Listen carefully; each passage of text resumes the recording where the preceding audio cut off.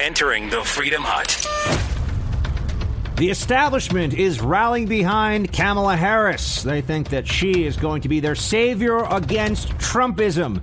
Turns out she's kind of a radical and something of an authoritarian. We will break down what she has had to say so far after the free campaign contribution that CNN gave her yesterday. Plus, we will get into all the latest on Roger Stone's pending trial.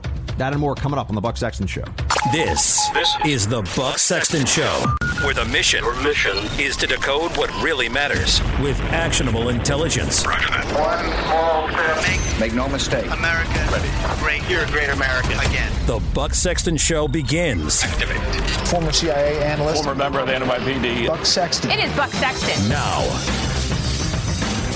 Welcome to the Buck Sexton Show, everybody. Great to have you with me here. We have so much to get to today. You know, it's one of these days where I feel like there are two main issues to tackle, and I wasn't sure which one we would kick it off with because they can make a case for either. We got our friend Andy McCarthy joining later on this hour to really just walk us through the legalese and the sound constitutional analysis of what's going on now with the Mueller probe, with Roger Stone.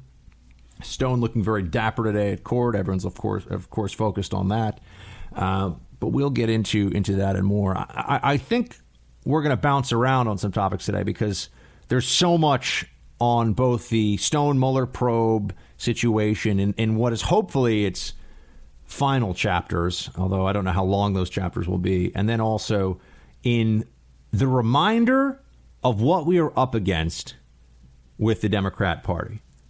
You see, for 2 years now, we have been living in a country with a media environment that has saturated the airwaves with Trump he's a bully, he's a sexist, he's a rapist, he's mean, he's this, just crazy. The 25th Amendment is going to have to remove him from office because he's not of sound mind. All this stuff, right? He's a Russian agent. All this craziness that they've put out there. And those of us who have been trying to make sense of some of the difficulties the administration has had getting things done. The wall is obviously still very much an open question. Why didn't they fund Planned Parenthood? Why haven't the Republicans in Congress taken more definitive action on health care? Well, we know, John McCain wouldn't even let them do the downsized version of an Obamacare, if not replacement, at least reducing of Obamacare.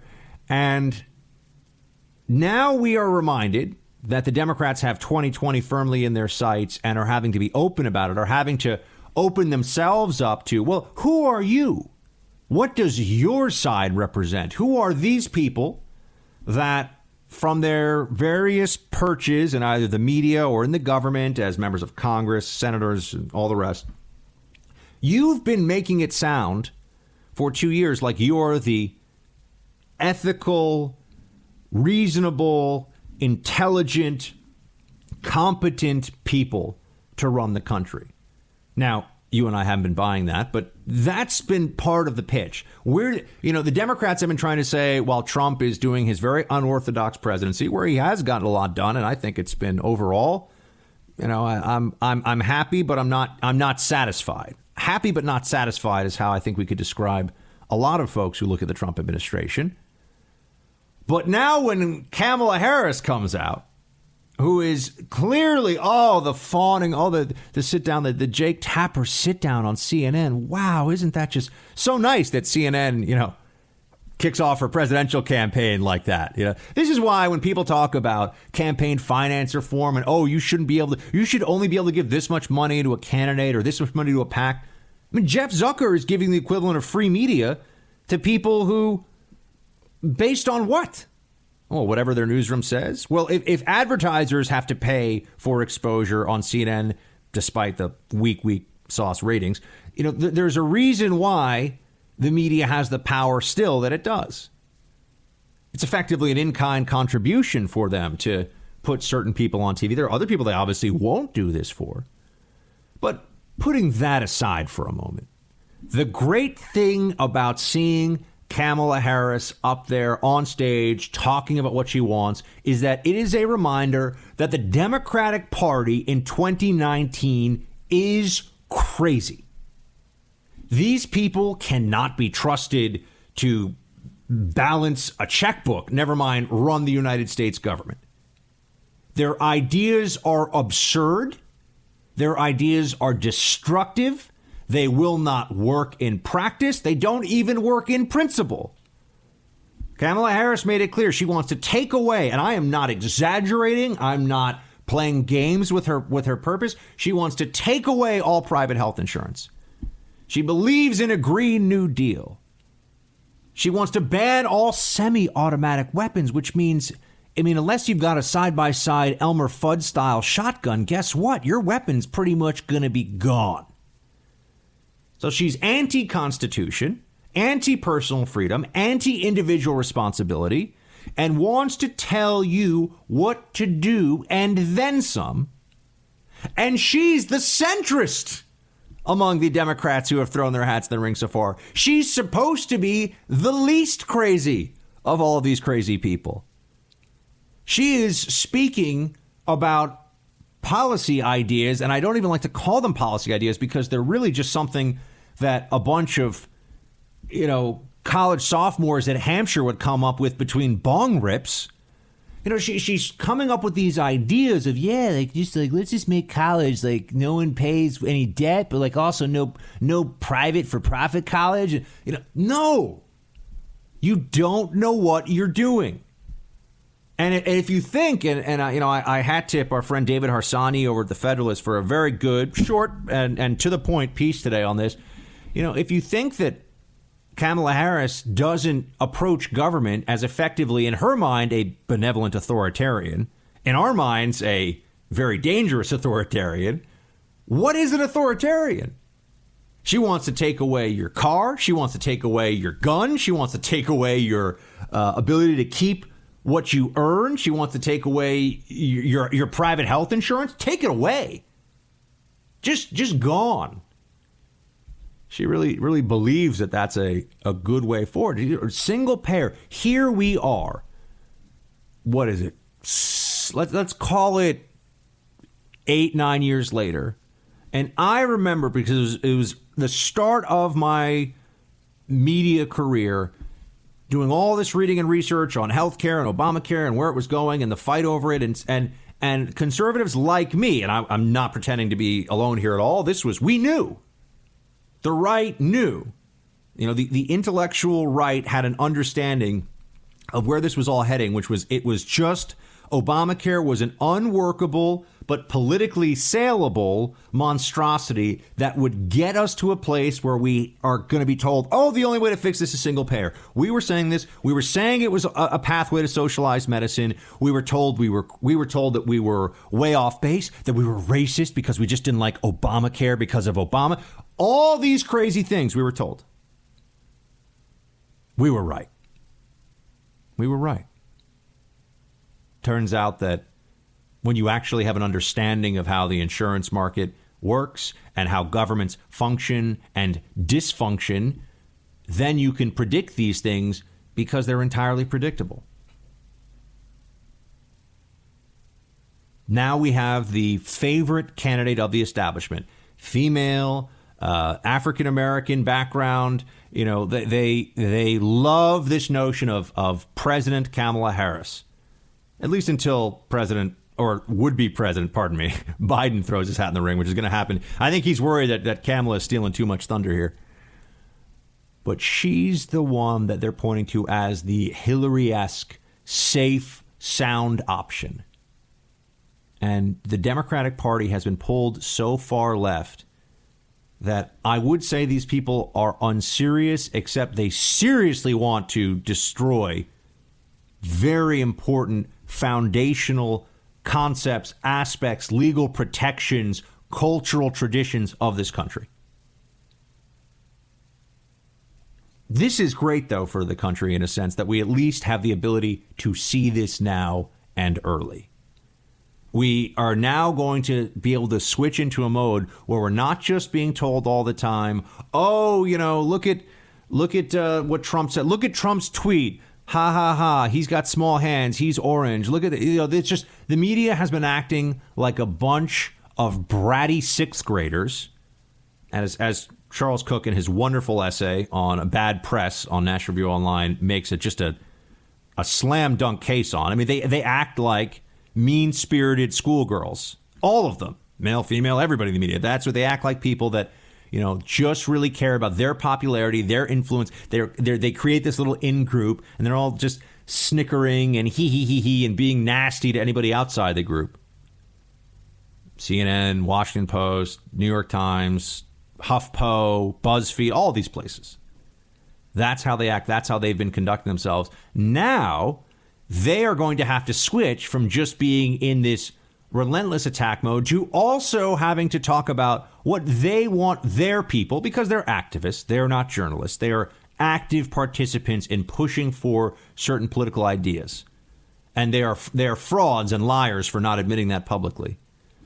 But they are now going to have to say, oh, yes, here's a splainer on Vox about the Green New Deal. The Green New Deal would be the single most economically disastrous thing we have done since the era of the Great Depression, and in some ways might even be worse than the Great Depression if they really went all in. 90% of our energy is going to come from renewables.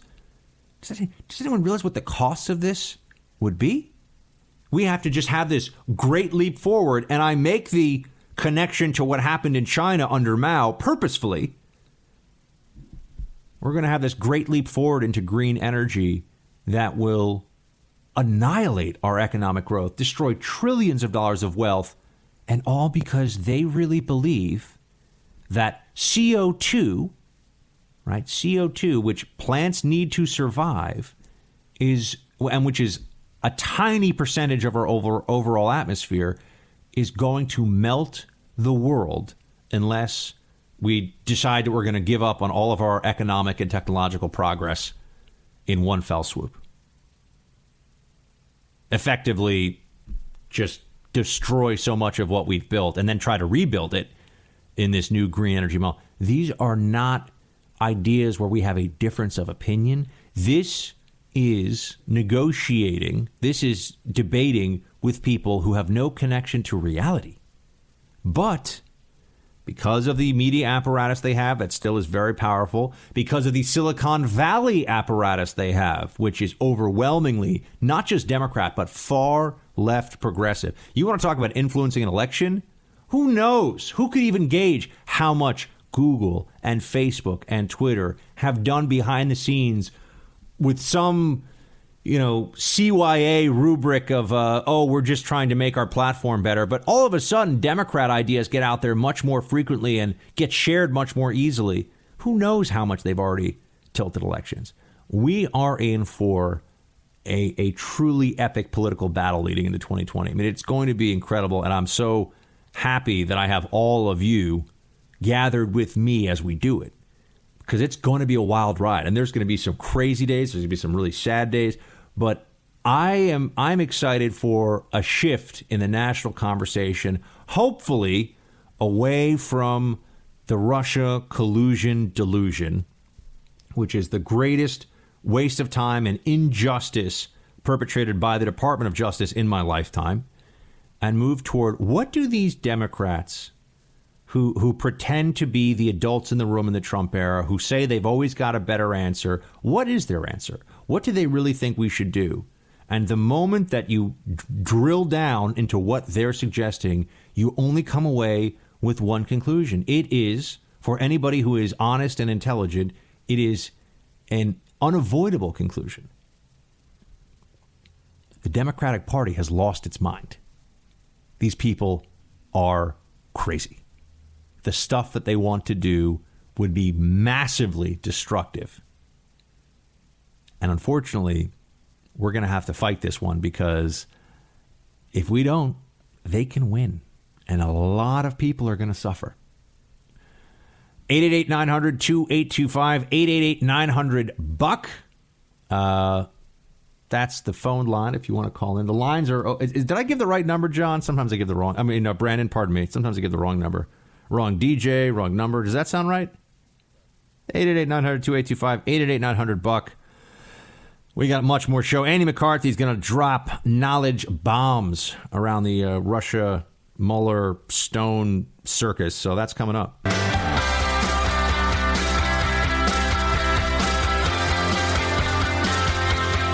Made a little radio boo-boo before. Sorry about that, team. The lines are open, but I should probably tell you the right line. 844...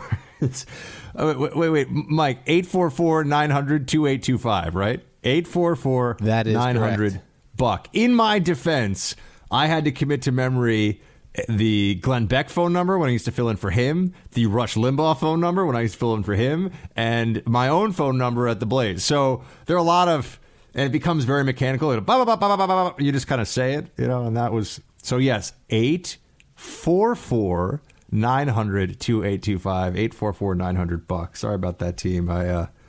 Anytime I'm like, whoa, I'm going to get the number right, I always get it wrong. Good job. Good job, son. I should code red myself. I don't even know how that would work. All right. I was talking... So here's how we're going to break this down. I was talking about Kamala Harris and how the Democrats are embracing the radical left of their own party now. And I don't think it's just people are going to say it's a primary ploy. That's the ploy. This is where the party is. This is where the Democrats are. I want to break that down issue by issue, but we're going to kind of switch gears from them because we could only get Andy McCarthy, he's a very busy man, to join us in just a few minutes to talk about Stone, Russia collusion, Whitaker, all that good stuff. So we're going to kind of return to the socialism, Kamala Harris, where the Democrats, why are they so, here's a really interesting question, why are they so very, very upset with the notion of Schultz running? Here's a point that the media won't focus on. Yes, it could theoretically split the vote. I get that. And that's a lot. I'm not saying that's not a big concern from the crazy anti-Trump left, because of course it is.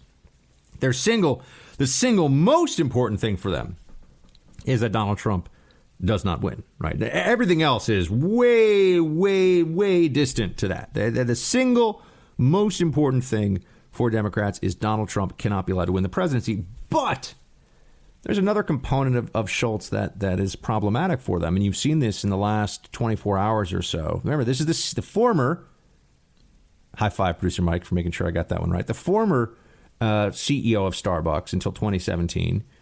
Wait, was he the bathroom policy guy, by the way, or was that, am I getting my timetables off here? Was he the, you can just come in and, do your thing and you don't have to pay? Remember that when that whole thing happened? Yeah, I'm almost positive that was under the new CEO, but when he left in 2017, he became an executive board member, so he was definitely a part of that. Okay. So, because I'm wondering how that shook out. My guess is that most people probably managed to, they managed to buy a cup of coffee if they got to use the bathroom. But anyway, his underlying capitalist instincts and understanding are a problem for the modern Democrat Party. And that's really important. This is not a little thing. This is a very, very important thing that the modern Democrat Party really does now increasingly have an aversion to not an aversion to wealth. Look at Maduro. They're very rich socialists. An aversion to capitalism, to business and commerce and the success thereof.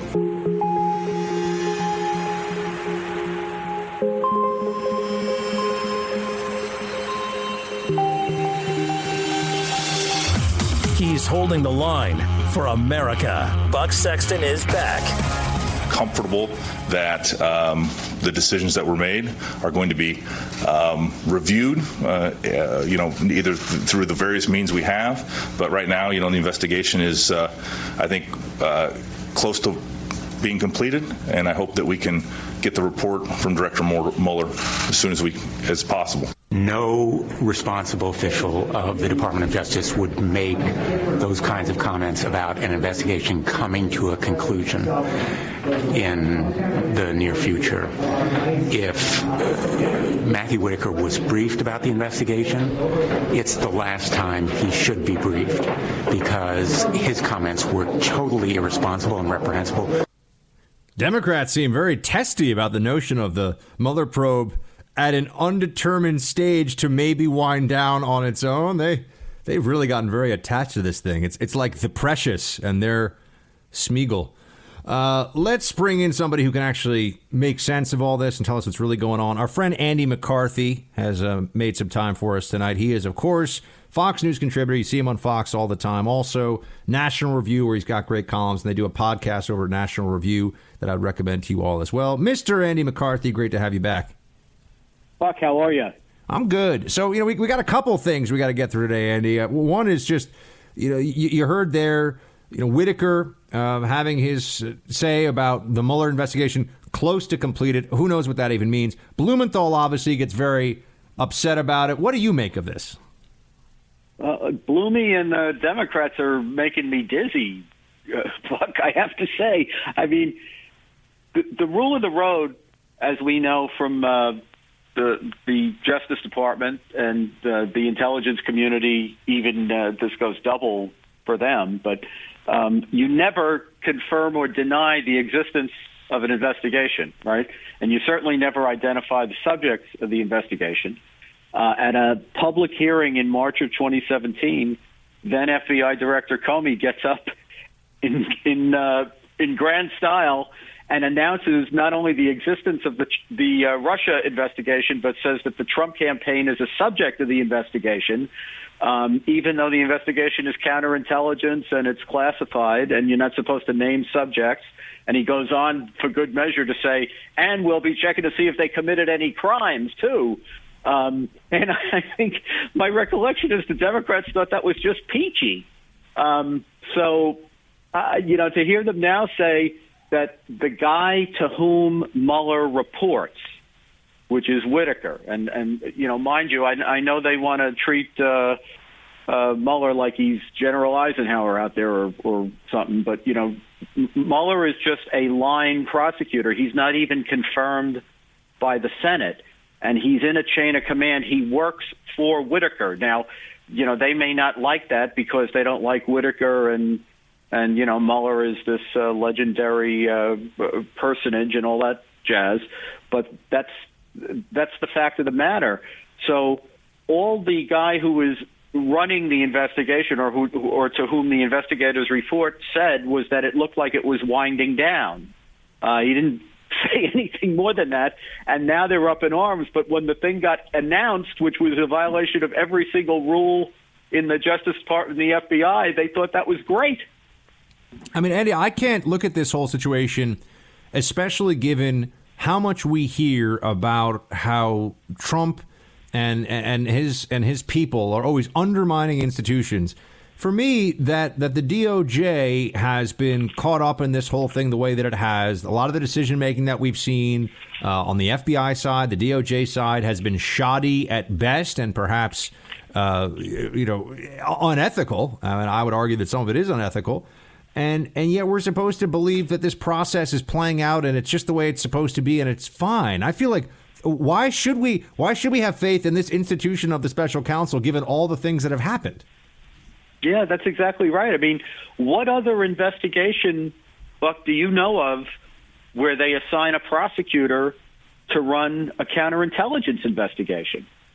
The Justice Department has a unit of lawyers, their National Security Division, that lends assistance to the FBI, which is our domestic security service, when they need a national security wiretap or they need some kind of assistance from the court.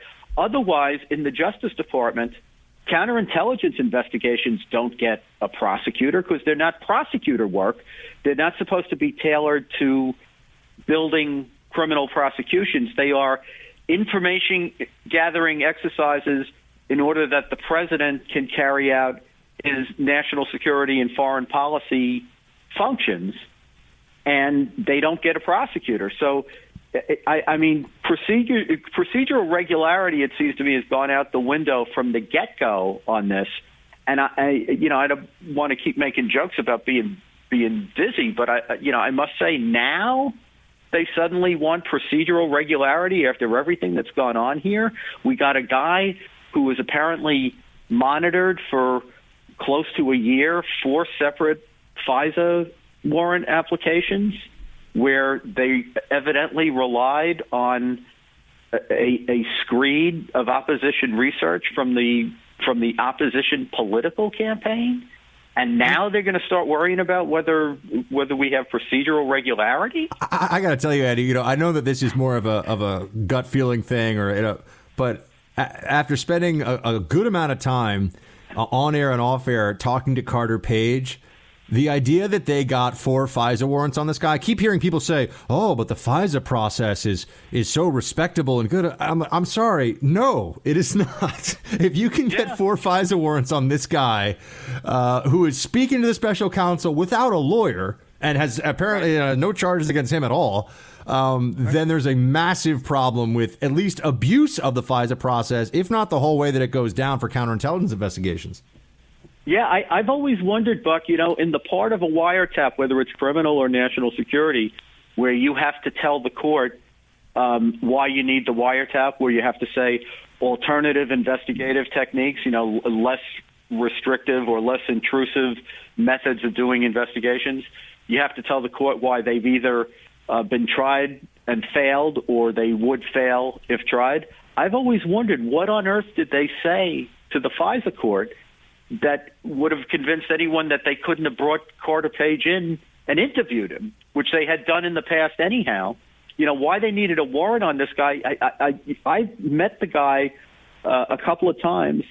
He seems like a perfectly nice guy, but, with due respect to him, you can't shut him up.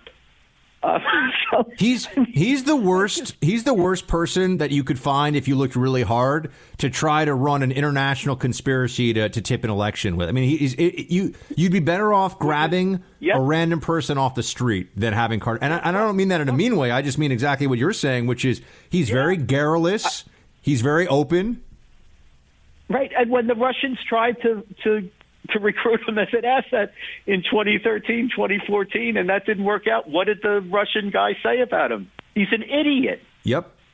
So Eddie and I are trying to be nice here, but this is not a guy. He's not an international man of mystery that was the center of this huge conspiracy.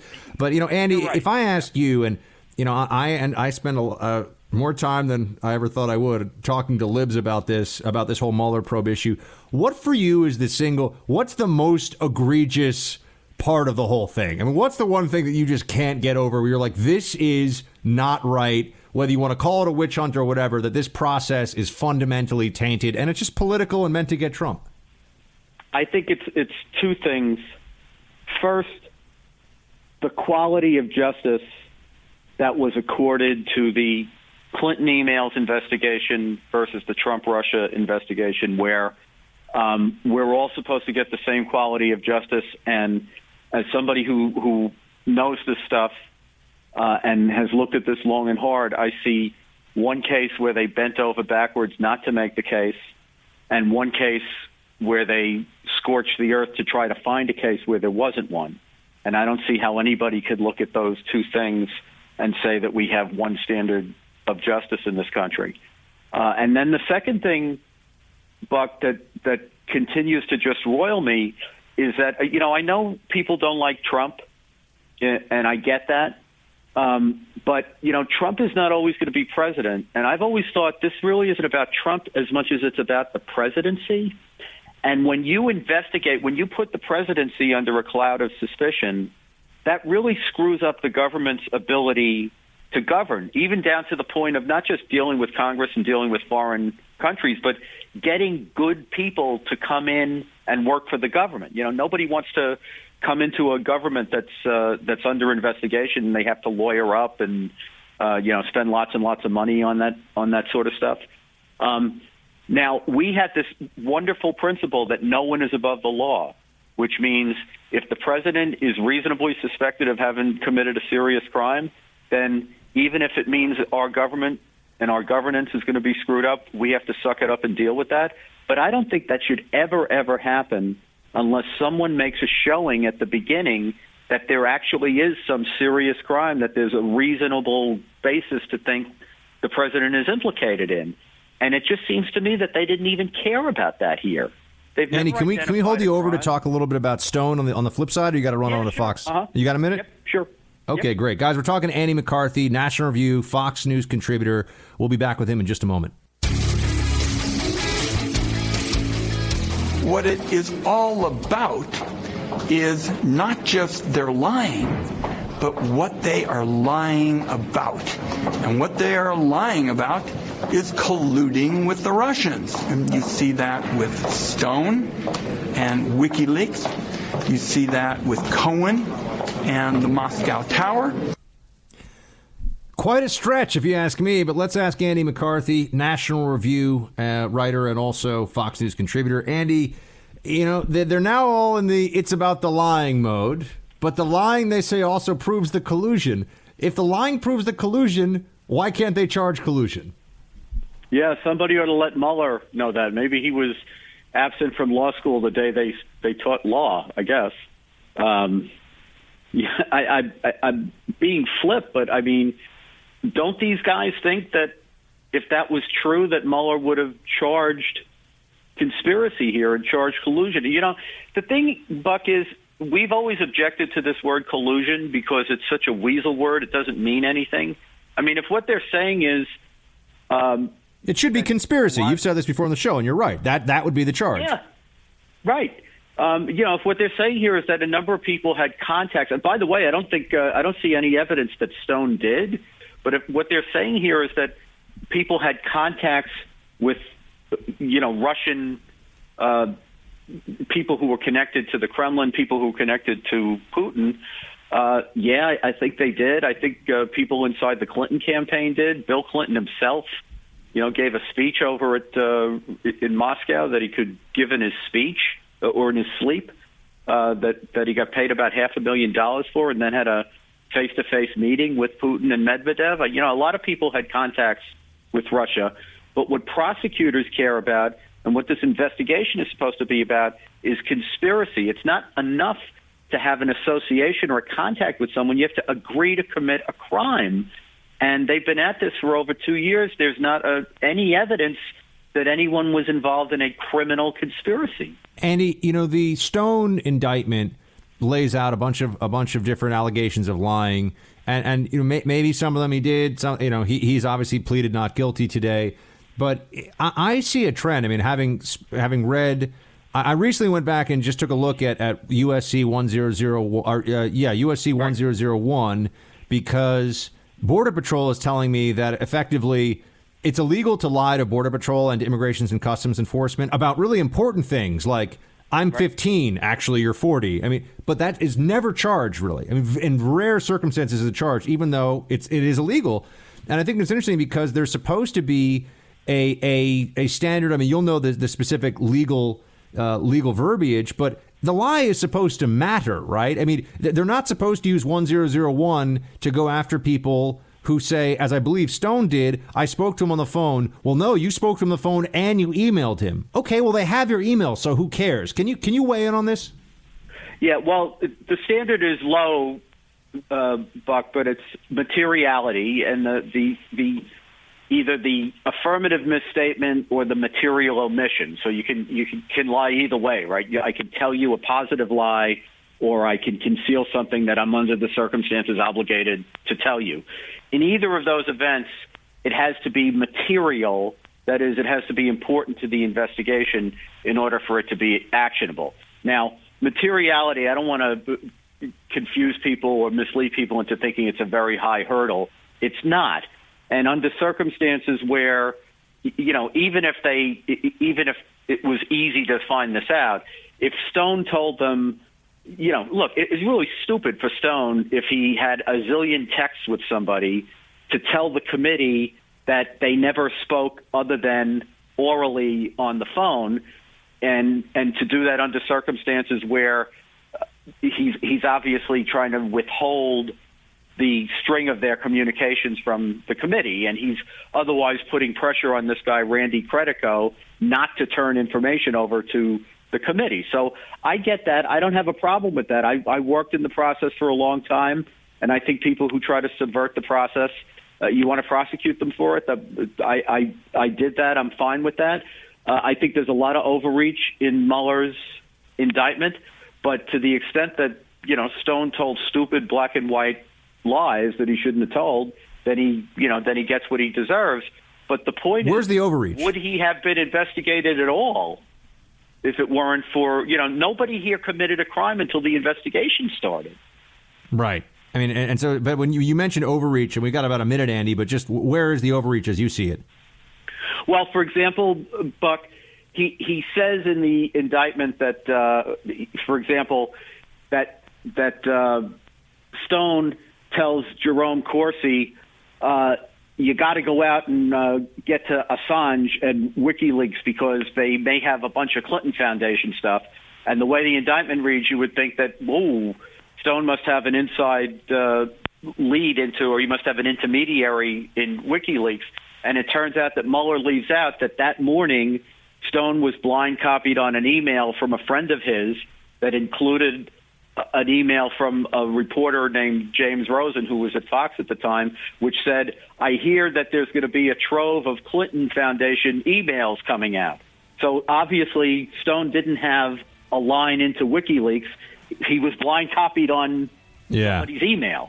Very shady and not an accident. Yeah. You mentioned lies of omission before. I think that's an interesting one. Andy McCarthy of National Review. Everybody follow his stuff on nationalreview.com. Also, you can follow him on Twitter.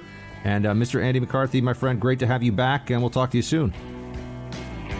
If you're in a relationship, there are a couple of important dates that require roses. Birthdays, anniversaries, Valentine's is right around the corner. So, when you're looking for the best roses you can possibly get, I've got the answer for you. Check out my friends at 1-800-Flowers.com. Right now, you can get 18 red roses for $29.99, or you can upgrade to 24 roses, that'll really make an impression, for only $10 more. This is an unbelievable offer from 1-800-Flowers. 18 red roses for $29.99, or for just $10 more, you get 24 beautiful red roses to give to your loved one, okay? These are flowers that are picked at their perfect time and are shipped overnight, so you have fresh, amazing flowers. To order 18 red roses for $29.99 or upgrade to 24 red roses, only $10 more, go to 1-800-Flowers.com, click the radio icon, and enter promo code BUCK. That's 1-800-Flowers.com, promo code BUCK. Hurry, offer expires tomorrow. Buck Sexton. Your mission: decoding the news and disseminating information with actionable intelligence. Roger that. One small step. Make no mistake. America great. You're a great American again. This is the Buck Sexton Show. Activate. Former CIA analyst. Former member of the NYPD. Buck Sexton. It is Buck Sexton. Now. What do the Russians have on Donald Trump? Politically, personally, or financially? What is Putin blackmailing President Trump with? Personally, politically, or financially? So again, I ask the question, what do the Russians have on Donald Trump? Politically, personally, or financially? The Russians must have something, personally, politically, or financially, on President Trump. Now, I don't think that Nancy Pelosi is a total nincompoop. She obviously has some good political instincts and fundraising ability and is utterly ruthless and desperate for power all the time. So those will get you some places in life for sure. But I say that because I don't believe that she is so stupid as to believe that the Russians have blackmail material on the president of the United States. But she, as the person who is third in line for the presidency, okay? Third in line for the presidency, we all need to remember that, is running around, and we just played that for you. We could have found more clips saying that the Russian government has blackmail material on Donald Trump. And I just want to say, what would that even be? Let's think about this for a second. What information could the Russians really have that would allow them to blackmail President Trump? I'm not saying it's impossible, but it is hard to fathom. Keep in mind, information that has not already come to light because Donald Trump's tax returns are with the IRS, the federal government agency that looks over, deals with, investigates, and prosecutes people for tax irregularities and fraud. People always say, oh, we need to see his tax returns. The IRS has them. It's not like he hasn't filed taxes and the government doesn't know. The government very much knows what's in his taxes. So it's not that. As much as they say, oh, it'll all be. This is one of the dumbest things that I hear. It's all in the taxes. If he just releases his taxes, that's what we'll all see. Because the IRS, given all the attention, you think what we've seen with the DOJ and the FBI and some of the weaponized bureaucrats against this president and when he was a candidate. You think that that no one in the IRS might have said, hey, I'll take a little look at what's going on here. Maybe there's some suspicious wire transfers from Russia. This is only people that are brainwashed or just stupid could believe this stuff. And I don't know if Nancy Pelosi thinks that her constituencies across the country, because she's really more of a national figure than even a local congresswoman, I don't know if she thinks they're stupid or brainwashed, but it's one of the two or both, because she keeps saying this. The other part of this is to say that the president, that there's some information that they have on him that is so damaging that he would sell out his country, be a traitor, and do Putin's bidding, which he isn't even doing. Not doing it. Opposite of that in Ukraine. Opposite of that in Syria. It's the Trump administration that decided to really go after ISIS hardcore from the air. It's the Trump administration that blew up 200 Russians in the Syrian desert who made a run for a Kurdish allied outpost in the Syrian desert. 200 Russians blew them up. That was this president. But he's doing Putin's bidding, you see. He's doing Putin's bidding. That's what they keep telling us. Oh, and by the way, the blackmail material that the Russians have, to date, Mueller, who can pull all of your phone records, all of your emails, every communication you've had electronically, put anyone he wants under oath, question them for as long as he wants, bankrupt them through lawyers' fees alone. And he can do that. And he hasn't found this blackmail material yet. Wow, because the Trump team must be really good at hiding things from Mueller when they have a Russia blackmail angle that somehow Nancy Pelosi knows about. Her intuition's going off, but the Mueller team hasn't been able to figure it out. This is for crazy people. This is not a rational, normal thing to believe. The country is in the grips of a mass hysteria with it. Not all of us, but a lot of people. One day, I mean, if you want, I'm happy to sit here and have a conversation, right? All of us talk a bit about, send me your thoughts, call in, whatever you want to do about the mistakes Trump has made. Trump has made a lot of mistakes. Of course, you expect the president of the United States is going to make mistakes. But I mean, I think he has bad judgment about people. I don't think there's really much of a debate about that. I think that he puts people in positions of authority that they can't handle and are not qualified for. Not everybody. I think he's got some good picks in there, too. But I think that he's got some maybe it's, he just has a personal affinity for somebody, but, it overrides whatever other judgment that he could bring to bear. And I think that's a problem.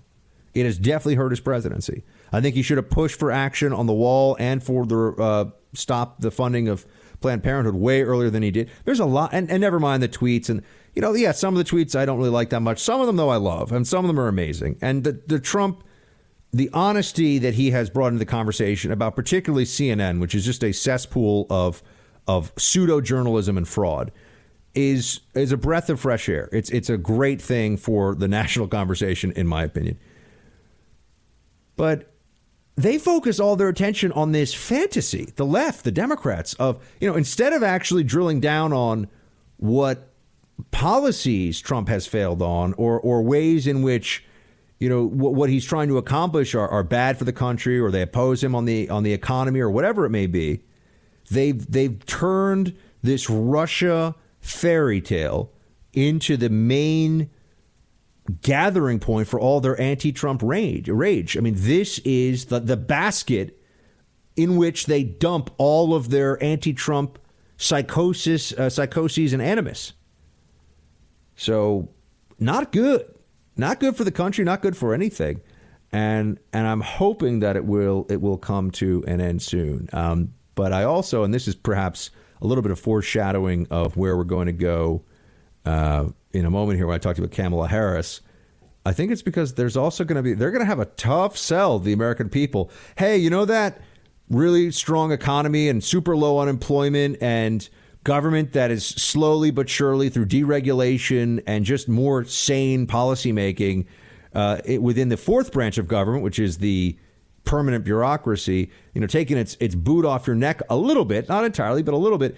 All that stuff that was going on, throw all that out the window. Let's put the people who thought that Hillary Clinton was honest and good and decent and a good leader. Let's put all those people in charge now, and just with somebody else as the figurehead, so that they can destroy the economy, destroy the Constitution, and destroy everything in this country that makes it so much better than so many other countries all over the world.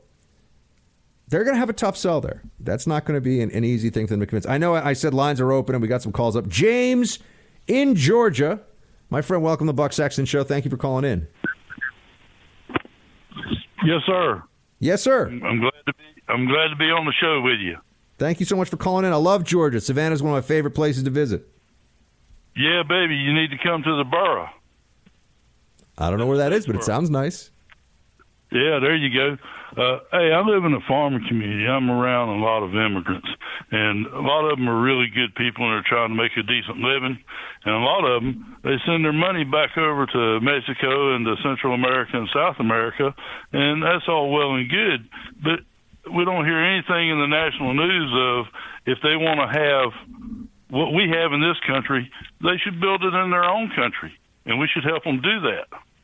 Well, you know, brain drain and skill drain is a very, very real thing for a lot of countries all over the world, where because of the increase in mobility, particularly in the 20th century and now in the 21st, you know, it's a lot easier, James, for people to pick up and go somewhere else. And so, you know, they want, and there are libertarians, I would note, who argue they forget about the importance of an actual nation state and citizenship and patriotism. But they'll argue that, you know, the free flow of people all over the world is just inherently a good thing. I disagree. But it's a lot easier to move around and look for that better economic opportunity than it used to be. You don't have to get on a ship for, you know, 8 weeks or whatever and cross the Atlantic, 6 weeks, however long the Atlantic voyage takes. You know, now you can just hop on a plane and get there.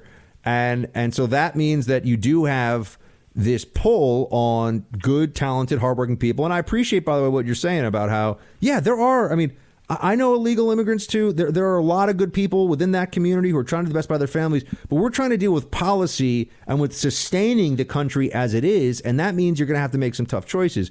To your point about the people that are sending back money and why don't they just better their own countries? Yeah, we are subsidizing Mexico and some Central American countries with our economy in the sense that there are untaxed remittances being sent back to Mexico to the tune of about $20 billion a year. And that's an estimate. I mean, they don't really know, but it's about $20 billion a year in cash that we are sending back to Mexico. You know, I think that, James, what they would say is that it's just too corrupt and too far gone. And, you know, in the long run, we're all dead. And they don't feel enough of a bond with their own country or enough of they don't feel that they can make an impact. And now I'm speaking for obviously some illegals who have come here. I don't know. But my guess is they're just like, look, I've just got to get what's better for me and my family. But that does have the effect that you're alluding to of, you know, well, who's going to make Honduras a better place? Who's going to clean up Honduras's corruption and end the horrific street violence and gang violence that is a very real thing there? If a lot of the hardworking good people leave, you know, it does make it harder for those who are behind. So, you know, you identify a very real problem. Yes. All righty. My friend, thank you so much for calling in from Georgia. Do we still get Charlie in Maryland on the line, or did Charlie bounce? He dropped? Oh, thanks, Charlie. Hey, buddy. Take my call, Buck. What's up, man? I just talking about this stone invasion and stuff. Andrew Weissman's the head of that, and he's done this 3 times. And I think he made a mistake on this last one when they televised it. Okay? Why can't he be charged with abuse of power? Well, you know, okay, so you've touched on some important points here.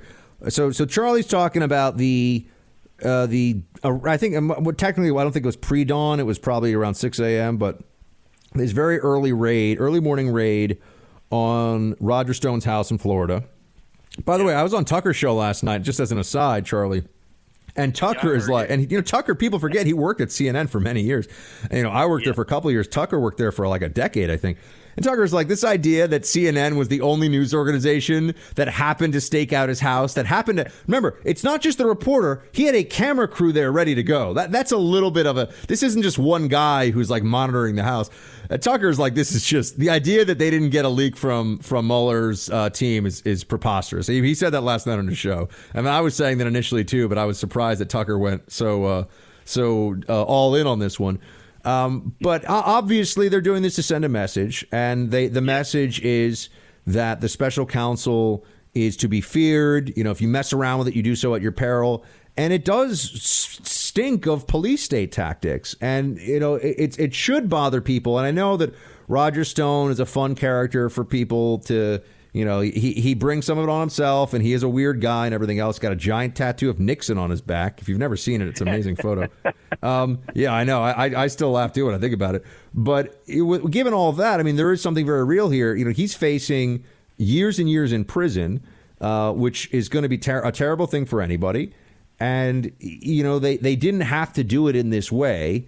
And there should be some judgment shown by prosecutors, by people who have the force of the state at their disposal to make sure that they're not abusing it. Now, to your point about is there any accountability for that abuse, Charlie, unfortunately, the answer with prosecutors is no. It is really hard to hold. I mean, there has to be provable, malicious, unethical misconduct. It can't just be you made a bad call. It has to be, they've got an email of you saying, I hate this person's stupid face, so I'm going to ruin his life and terrify his wife by sending in the SWAT team. I mean, if you're dumb enough as a prosecutor to send that email, you might get in trouble. Short of that, you really don't. The Duke lacrosse prosecutor, Nifong, I followed that very closely, so I remember a fair amount of the details. He was disbarred and was fired from his job. But he was a guy who had entirely exculpatory evidence and was like, I don't care. I'm going to send these white kids to prison for 20 years to prove a point about social justice or something. Short of that, man, Charlie, we need real reform here. I mean, I think that prosecutors, there should be a standard beyond which if they abuse their authority, they should be personally at least liable from a civil perspective, so you can sue the pants off. I mean, not actually take their pants off, sue them into oblivion. So, Charlie, I'm with you on that, man. I think that needs to be addressed.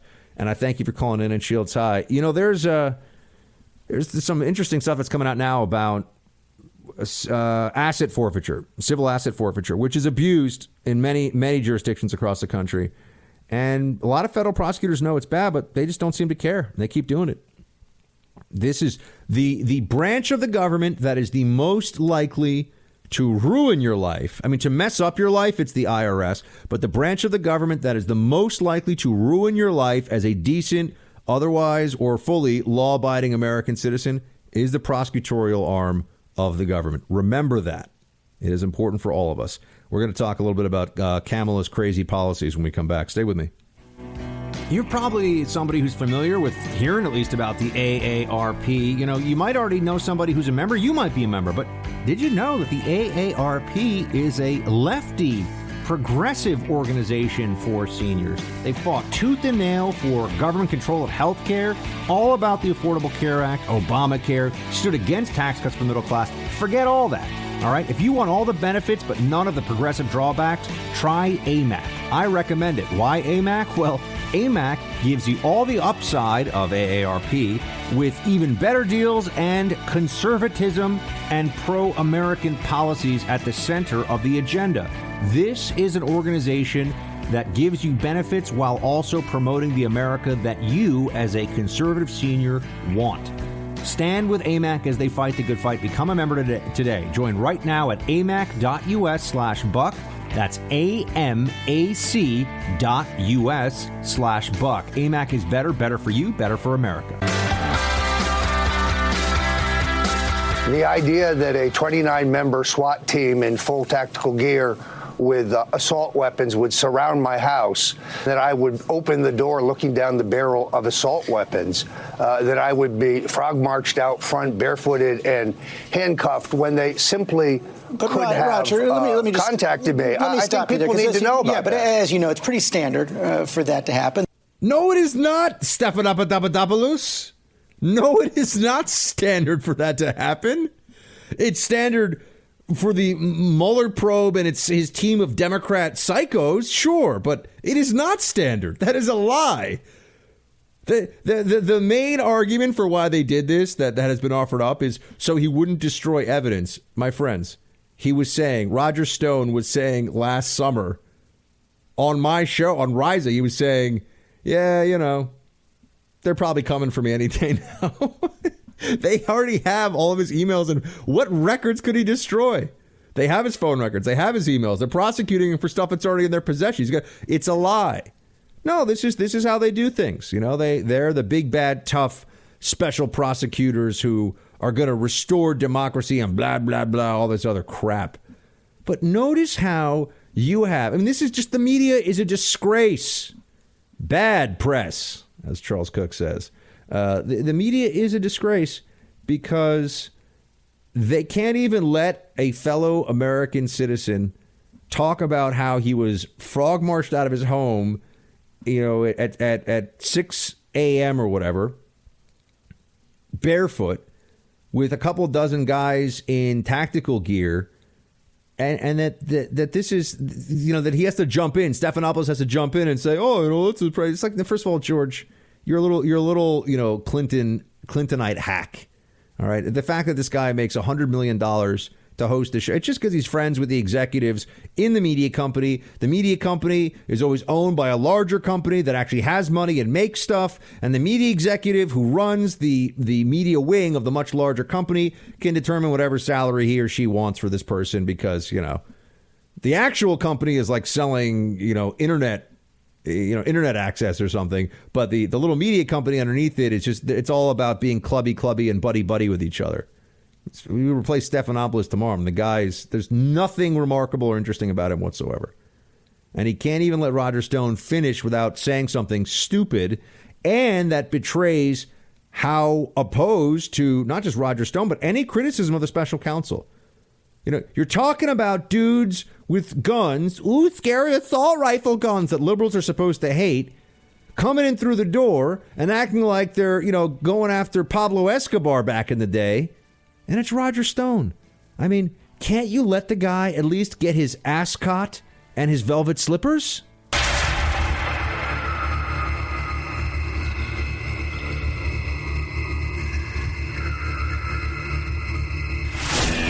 He's back with you now because when it comes to the fight for truth, the buck never stops. Don't help elect Trump, you egotistical billionaire.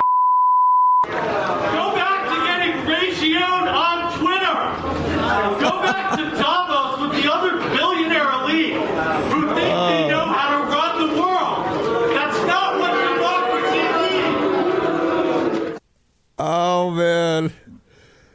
Oh, the former CEO of Starbucks there, Schultz, getting heckled. I mean, getting heckled big time. Do you want Trump to win? You egotistical billionaire beep. Oh, man, libs. They have created a culture of outrage and craziness, and they're always outraged. They're always so emotional, aren't they? They're just so upset about things. I mean, here's a guy who's like, hey, I want to run a really centrist campaign and give people more options. And don't you dare run for president. They are so mad about this guy. And it's, yes, as I've said, it is because he would split the vote and he would probably siphon off some Democrat votes. And, you know, you're looking at 10, 20,000 votes here or there in certain states. The difference between winning and losing. You better fight for every inch. Some of you will catch that reference too. Although that would be some 9th level black belt ninja stuff if you caught that. But some of you will catch that reference. Between living and dying. Brandon, do you have any idea what I'm talking about? Famous speech, but I'm not gonna give it away because I want to see who in the Team Buck audience is industrious and can figure out what that is. So they hate Schultz because he would be a problem for the Democrats. And also, if you have somebody who is a sane alternative that is socially liberal but at least understands math, which is why the libs hate him. They hate him because he understands math and doesn't pretend not to understand math because he had to run a major company. Unlike people like Hillary, Obama, these people don't math schmath. They don't care. Math to them is the abstraction. Their good intentions are the reality, right? Math is we can make it up as we go along, but their good intentions will carry the day. Schultz is upsetting to them, and it's because of this. It's because of his understanding of how finance works. And look, I think Schultz would probably be really annoying and be a bad president, but at least he's not Elizabeth Warren, the multimillionaire who talks all the time about how rich people have it so easy. I'm like, Elizabeth, I don't have $1 million, period. So I really don't like to hear from people who have got 15 or 20 million who are like, it's so hard for people who are just being ripped off by the rich people all the time. Like, well, yeah, you're a rich person, Elizabeth Warren. Hate to break it to you. But Schultz went on, speaking of people who speak like this that are very upset about things, Schultz went on The View, where they have opinions and they want to share them. And here's how that went with Joy Behar. Hello, it's Joy. I've missed you. We haven't talked in a while. I'm on this path. I don't read. I don't know too good, but, I'm here. Play clip 22. Now, your entry into the race pretty much guarantees that a Republican is going to win. Joy, and I know I don't agree with you. I know you don't. I don't agree with you. I know you don't. In fact, not only do I not agree with you, but I think if President Trump runs against a far-left, progressive, liberal what if Democrat. He runs against Biden? Biden's the middle of the road guy. Biden hasn't come into the race yet. Yes. But let's finish. If he runs against a far-left, progressive person who is suggesting 60, 70% tax increases on the rich and a health care system that we can't pay for, I don't know about President that. Trump is going to get reelected. Oh, my gosh. They do not want... What are you talking about? Healthcare is going to be cheap when the government runs it. They do not want to hear what Schultz is saying, because what he is saying... And this is not a, I'm just going to say this so we can all own the libs and laugh about it, although obviously we do a lot of that on the show. What he is saying is objectively and demonstrably true. If the Democrats run a far-left candidate like a Bernie Sanders or an Elizabeth Warren, they're going to lose. They're going to lose. He's right, and they don't want to hear it. This is... anathema. This is sacrilege now on the left. You have to sneak the socialism into the conversation, you see. You have to allow the media to engage in its work of propagandizing so that people think, oh, yeah, Kamala Harris isn't really a authoritarian socialist. She just wants the government to control all aspects of your life, the means of production for business ventures and for commerce to occur, and to essentially have a total say over every aspect of what's going on day to day in this country with very few, if any, restraints. But she's not a Democrat, or she's not a authoritarian socialist. No. She's wonderful. You see, she's just wonderful. That's what they'll tell you. She's amazing. Look at her story. There are some parts of her story, by the way, that have already come out that people are not going to want to look too closely at. Now, in fairness, we are not going to be in the game here of looking. It's not really. It's a no-go zone, if you will, to get too deep into, if somebody had an affair or somebody's got that personal baggage. Folks, we're not Democrats. We're not going to be rank hypocrites about this. The Trumpster has a slightly unorthodox past when it comes to women and his marital tendencies. OK, the Trumpster he's led a full life, very full. So I don't think that we're going to spend too much time talking about the various personal foibles of the people that are running. I want to focus on the policies. I want to focus on the substance of what they are saying, because that's what I do with Trump. What is the message? What is he promising to accomplish for the country? And how will that affect all of us? And how does it affect the Constitution and the future of this nation? And it sounds like I'm running for office right now. How does it affect the future? But really, that's what I care about, and that's what I want to focus on. But Schultz is the fly in the ointment right now on the left. They are very upset about this because they can't have somebody who has any credibility on the left. I mean, Starbucks, man, this is an American institution, but a liberal one. Always has been, always will be. Starbucks is liberal. I mean, coffee should be something that's not, should not be politicized unless it's delicious, freedom-loving, patriotic coffee. BlackRifleCoffee.com/buck. Unless it's that, then coffee should just be something you go get, in the store, whatever.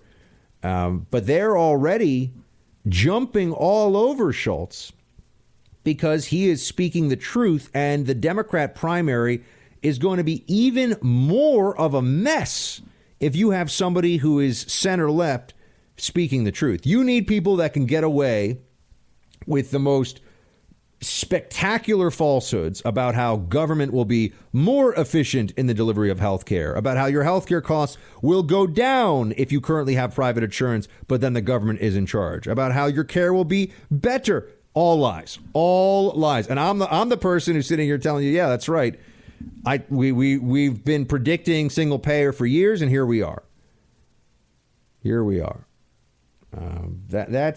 They can't have somebody who is yelling from the rooftops about what's really going to happen to this country if the Democrats win. So that's why they hate Schultz. Which brings me to what they're doing. And this is classic. What they are doing right now in order to destroy, because, the left is very good at personal destruction. And so what's happening now is that they're activating all these journalist activist types, which is basically journalists who are on the left, which is journalists. Because if you're a conservative journalist, they'll call you right-wing, conservative commentator, whatever. If you're a lib journalist, they just call you a journalist. This is one of the big dishonest games they play. But they are mobilizing against Starbucks, right? Against Starbucks, one, and against Schultz. They've already threatened a boycott of Starbucks because the former CEO, all right, the former CEO might run for the presidency. I mean, are you guys kidding me? Like, why you're gonna harm this company that employs thousands and thousands of people? Look, Starbucks is a good company. I mean, it's an American institution now. I think the coffee's overpriced and it's pumped way too much sugar in our veins over the years. But, or I guess you don't pump sugar in the vein. You know what I mean? In our bloodstream. But that said, why are they coming after this thing? He's not even a part of it anymore. I mean, maybe he's on the board or something, but he doesn't run it. You're going to boycott Starbucks because he's thinking about it. This is just crazy talk. But that's even not enough. It's not enough for the activist left and its journo accomplices to threaten Starbucks, the company. They're also going after just anything they can to humiliate and destroy Schultz preemptively. This is a piece from the Daily Beast, which is a woke dumpster fire of a website. Over 21 years, Starbucks released and sold 262 records using Discogs.com. A good percentage of these were compilations like Music for Little Hipsters or British Folk. The single artists' albums, though, are overwhelmingly from white musicians, according to a review by the Daily Beast. The only living black artists we could find among the 262 Starbucks releases were Herbie Hancock, Mary J. Blige, Sly and the Family Stone, Al Green, Beninese singer Angelique Kidjo, and jazz trio Soulive or Soul Live. I don't know how you say that. Blige is the youngest among them. She's 48 years old. So that's right, folks. In order to discredit Schultz because he's speaking truth about economics, you now have journalists who are doing a deep dive into what crappy CDs Starbucks used to try to sell you at the checkout counter. And the big problem with them? Too many white artists. Starbucks artists so white. That's That's what this is. We can't let these people run the country again. I'm sorry, we cannot let the crazy left run America. They're going to run it into the ground. They will ruin this place. They will ruin it. Oh, you can't make this stuff up. Oh, I haven't even gotten to Kamala yet. We got to do a little deep dive into some of the Kamala stuff here. I'm just having too much fun tonight on the show. Actually got enough sleep last night, which is always a good thing. Facebook.com/BuckSexton. If you want to send me thoughts, for those of you who are listening on delay on the podcast, make sure that you subscribe, even if you are a live listener, to the podcast, so you always have the Buck Sexton Show on your phone. So if you just want to listen to it on demand on your own time, you can do so. It's on iTunes. We will, it's on iTunes. We'll be right back. To reiterate, you support the Medicare for All bill, I think initially co-sponsored by Senator Bernie Sanders. You're also a co-sponsor on it. I believe it will totally eliminate private insurance. So for people out there who like their insurance, they don't get to keep it? Well, listen, the idea is that everyone gets access to medical care. And you don't have to go through the process of going through an insurance company, having them give you approval, going through the paperwork, all of the delay that may require. Who of us has not had that situation where you got to wait for approval and the doctor says, well, I don't know if your insurance company is going to cover this? Let's eliminate all of that. Let's move on. Nonsense, crazy talk from someone who should know better, but I'm not sure she does. Let's move on. We can just move past this. Private insurance. The reason that people have been concerned, or rather, the reason that the left has been concerned for a while that they would have to build up to this moment where they can push for this Medicare for all. And keep in mind, Medicare for all isn't even really an accurate description. They want single payer. Single payer is the government gives a check for your health care costs to a provider. Medicare actually has cost sharing. Medicare has states that kick in money for it, and individuals have to. This is why there's, Medicare supplement plans, and this is why there are, it's not as simple as just everything is paid for, everything is done. Medicare is also the single, by far, biggest reason we are $22 trillion in debt and counting and going to be insolvent. So what you have here is getting a free infomercial from CNN. They didn't do this for, they didn't do this for some of the other candidates they've announced. What a surprise. CNN's a trash bag. But here you have the single biggest driver of our debt that is only going to get bigger and bigger over time, which also means that interest payments on the debt will simultaneously be getting bigger and bigger as we go deeper into debt and crowding out the rest of spending and the stuff that we want, right? The government spending that would actually be good, and a whole lot of other things. Got to get ready for that war we're going to have with China in about 20 years. So here they're saying that the answer to the nation's ills at a time when Obamacare has failed its core promises, and it's just shifting money from some people, from people who are kind of, making $70,000 to $90,000 a year to people who are making, $30,000 a year. I mean, that's what Obamacare has largely done in the healthcare market. Depends on what state you're in and all the rest of it, but it's just redistribution of wealth.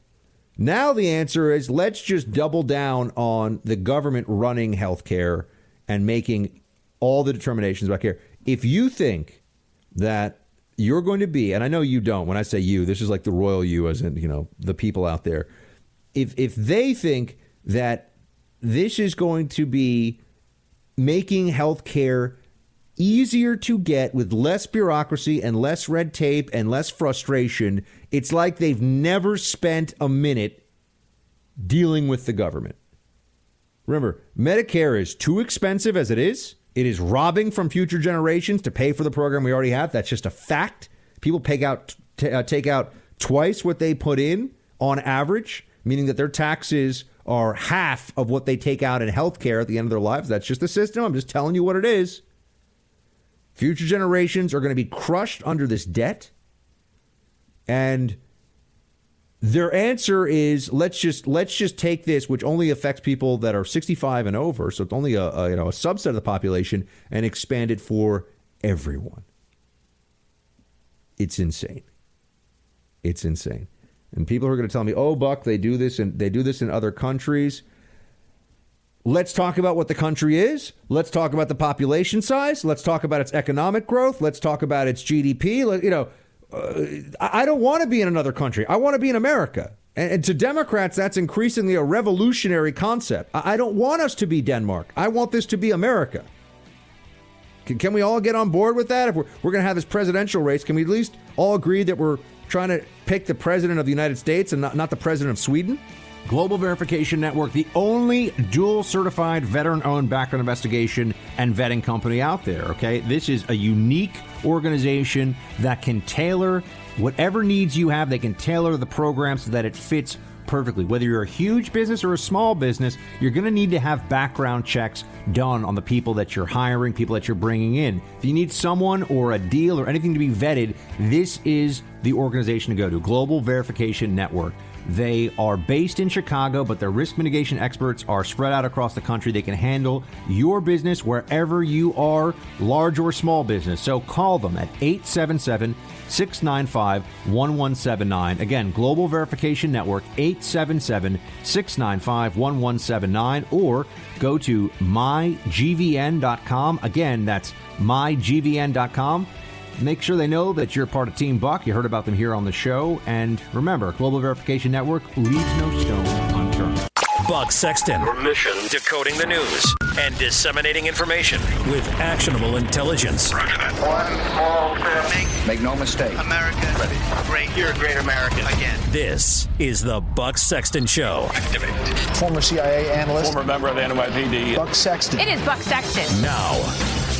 I would not be standing here were it not for the education I received. And I know many of us will say the same thing. And I believe a child going without an education is tantamount to a crime. So I decided I was going to start prosecuting parents for truancy. Well, this was a little controversial in San Francisco. And frankly, my staff went bananas. They were very concerned because we didn't know at the time whether I was going to have an opponent in my re-election race. But I said, look, I'm done. This is a serious issue, and I've got a little political capital, and I'm going to spend some of it. And this is what we did. We recognized that in that initiative, as a prosecutor and law enforcement, I have a huge stick. The school district has got a carrot. Let's work in tandem around our collective objective and goal, which is to get those kids in school. There you have Kamala Harris talking about when she was a prosecutor in San Francisco. She was going after people for their kids not going to school. Now, some of you might actually, I don't know, some of you might kind of like this as a general idea, although it seems to me kind of harsh. How do you know? How would you even make the determination as to whether the parents are really at fault or whether the kid, usually it's not 10-year-olds that aren't showing up to school, it's teenagers. The kid is ditching or the kid is just not showing up. Who's going to make that determination? And also, is this a wise use of prosecutorial resources? Beyond that, though, there's also a philosophical issue here. One that is going to haunt Kamala Harris as she is now held up as she is overnight. This is why Tapper sat down with her on CNN to do this advertisement for her campaign. That's what they call it, a town hall. It's a CNN ad for a candidate. That's what it is. But they did this, and they're trying to prop her up. They're trying to at least put someone forward who's not doing damage to herself or himself in the first moments of candidacy, right? Elizabeth Warren with the DNA thing, one of the greatest self-owns, one of the biggest own goals I've ever seen anyone manage, period. So they're hopeful that this will at least make their crop of candidates look a little bit more serious. And the other people, who's this Castro guy? You look at the names, you're like, who exactly is, Elizabeth Warren? Who else is in there? I mean, it's kind of a meh, not a very exciting crew for the Democrats. The problem she's going to have, though, is that she has a record as a prosecutor and a record for locking people up. She is going to, because of the Democrat narrative around women of color. She is going to want to present herself as a champion of particularly minorities and people who get the rough end of the criminal justice system a lot of the time. Meanwhile, when it suited her, she was a pretty rough and tumble prosecutor, going after people pretty hard, pretty statist in her inclinations. She's arresting people, prosecuting parents for truancy here. That's unusual. Now, the left is going to try to make all that disappear, but it's going to be hard because they need to make that excuse for her, because ultimately they're going to get into this mindset of electability, and they believe that Kamala Harris is electable. They think that she can do it, and therefore they'll make excuses. They're just going to make excuses for her along the way. There's some other interesting things that came to light in the discussion she was having. Oh, wait, we have a little more on her truancy comment. This was in play 15. So, to that end, on my letterhead, now let me tell you something about my letterhead. When you're the DA of a major city in this country, usually the job comes with a badge. And there is often an artistic rendering of said badge on your stationery. So I sent a letter out on my letterhead to every parent in the school district, outlining the connection that was statistically proven between elementary school truancy, high school dropouts, who will become a victim of crime, and who will become a perpetrator of crime. We sent it out to everyone. A friend of mine actually called me and he said, Kamala, my wife got the letter. She freaked out. She brought all the kids into the living room, held up the letter, said, if you don't go to school, Kamala's going to put you and me in jail. Yes, we achieved intended effect. I'm sorry, but that's a creepy thing. This idea that, you have to go to these. First of all, they're factories of progressivism. I mean, overwhelmingly, the public school system in this country is brainwashing kids to become little Democrat voters, little automatons of the Democrat Party, which is really disconcerting in and of itself. But beyond that, I mean, I understand she's really playing this up like I wonder how many people she actually prosecuted, if any, but to threaten to use prosecutorial resources and power to take away possibly somebody's freedom, even if it's only, look, I know she's not going to lock people up for decades for truancy, but, theoretically, at least she would have had to threaten to arrest people, take away their freedom for a day or two, to me seems harsh. And that, the whole idea that your children should be a criminal act for you to not send your children to school. That should be disconcerting, I think, to folks. I really do. All the stuff she is saying about dropouts and there are problems, all that. But what about parents that just don't want to send their kids to the public school? They want to homeschool them. You say, oh, Buck, they make that hard in some states. There's a lot of ways that this can blow back on parents. But then speaking of blowback, guns. Kamala Harris talked about what she thinks about guns. Play 13. We have got to have smart gun safety laws in this country, and we've got to stop buying this false choice. You can be in favor of the Second Amendment and also understand that there is no reason in a civil society that we have assault weapons around communities that can kill babies and police officers. She even went as far as to suggest that we should have people see the victims of gun violence. Legislators should be forced to see the dead bodies from gun violence because that would change their mind about the Second Amendment. A bizarre, ignorant, and truly obtuse thing for her to say, as though those of us who believe in the right to bear arms don't care about the innocent victims of violence. Quite the contrary. We don't want to be the innocent victims of violence, and we want to be able to protect others from becoming the innocent victims of violence. But Harris is a statist, a socialist, and a disaster in waiting. I think that Russia is our number one geopolitical foe.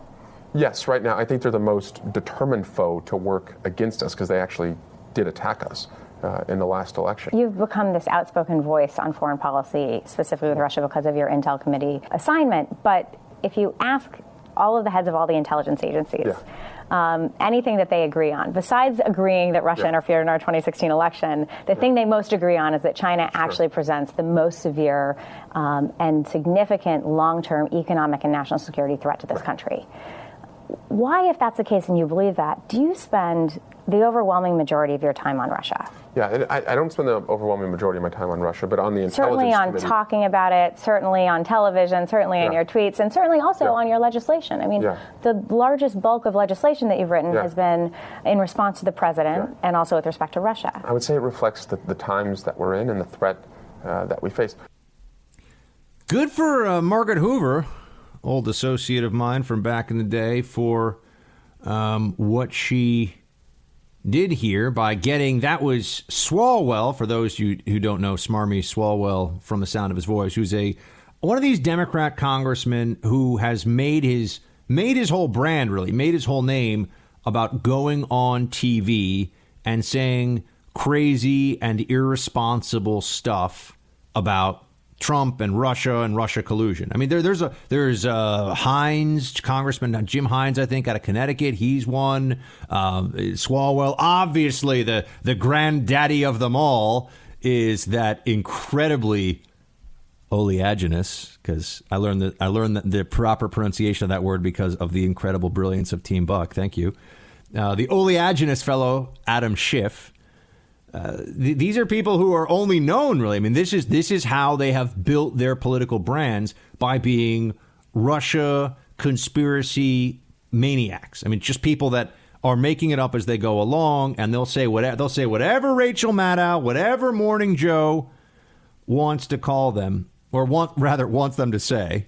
Sorry, that's what will happen. That's the way that they go about representing the people. It's this pathetic hashtag resistance mentality where anything you can say on Russia is going to get you applause and plaudits from people that really believe that the president is an agent of Russia, which, as we've been discussing, especially if we are finally in the latter stages of the Mueller probe, which I am not. I think the latter stages of the Mueller probe means we have 6 to 12 months left. That's what I think, that, when they say latter stages, they mean it's not going to stretch for 10 years, but they're not going to finish this until the election year, in my opinion. That's, if you ask me to put money on it right now, I could, this is a wild guess. None of my sources in DOJ will, I think they honestly just don't know. I think only Mueller and his team know, and they probably haven't even decided yet. But if I were putting money on it, I would say the Mueller probe wraps up next fall, maybe around October, November. So when we say we're close to the end, I mean, it's all a question of what does close mean.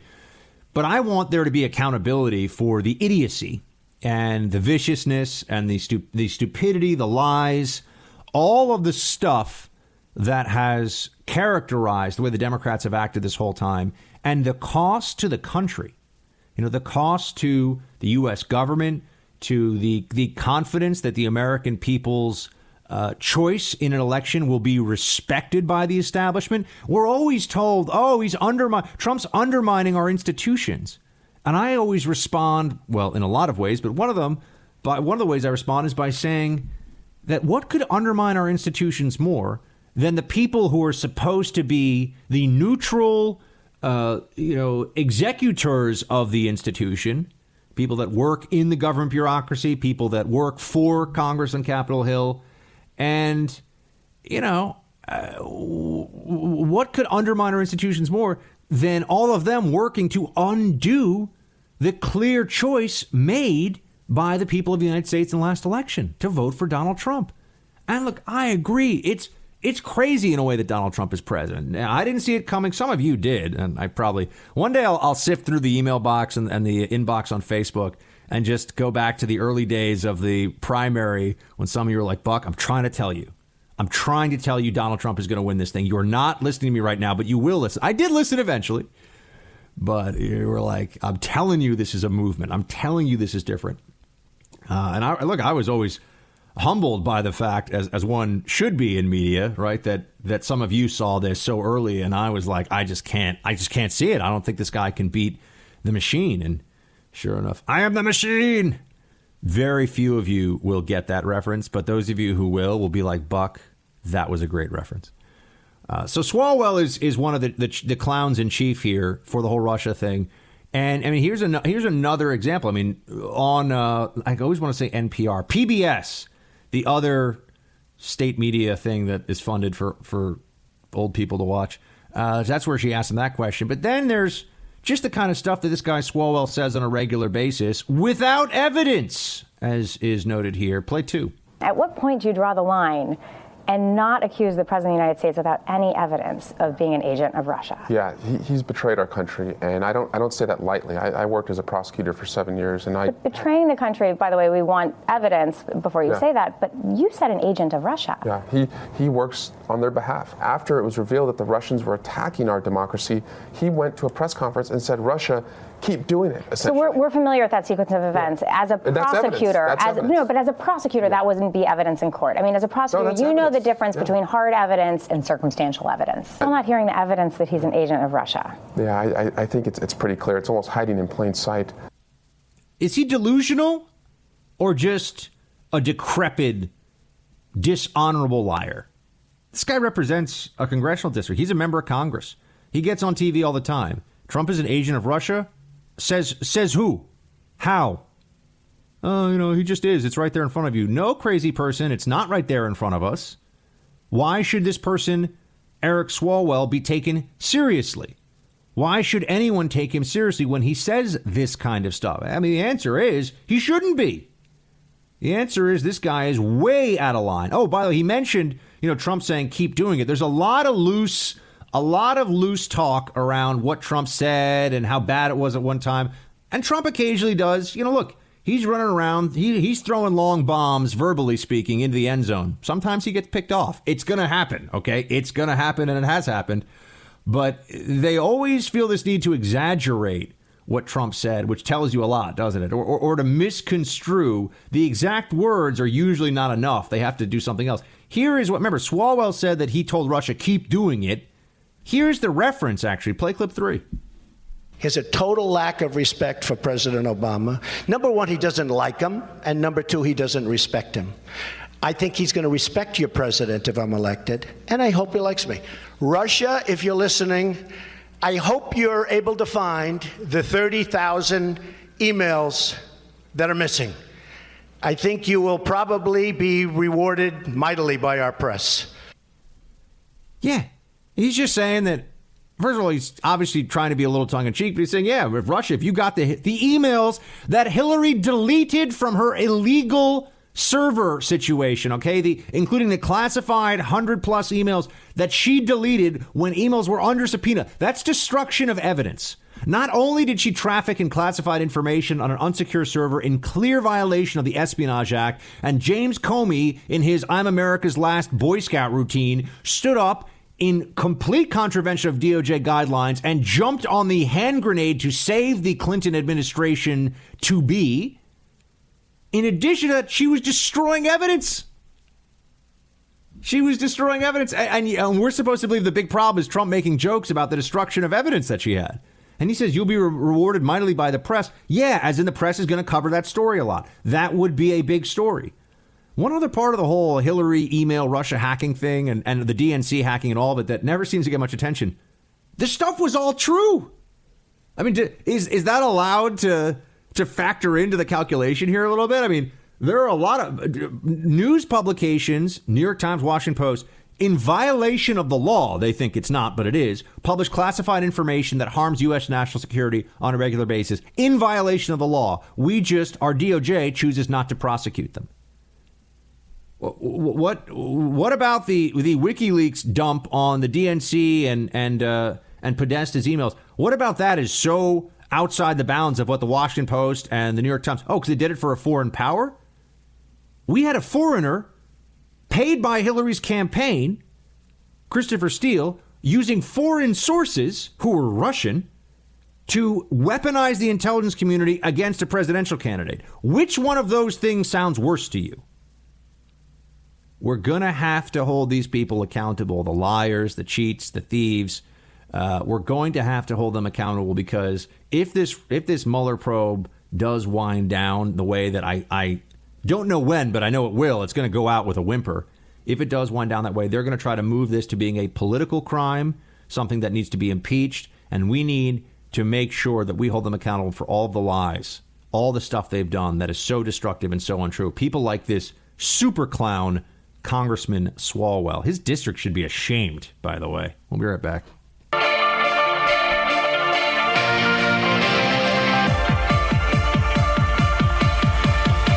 Hey, Team Buck, it's time for roll call.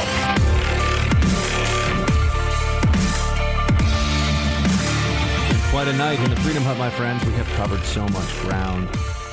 Thank you for being here with me and hanging out, man. Wherever you're listening across the country, or if you're listening even the next day. Which reminds me, podcast, if you ever miss the show live, you can always listen on iTunes. Just type in The Buck Sexton Show on iTunes, and you can also subscribe, so it'll always be waiting for you. Podcasting is fun and great, so you should check that out. Alrighty, the Facebook inbox. By the way, one thing with my beard struggles.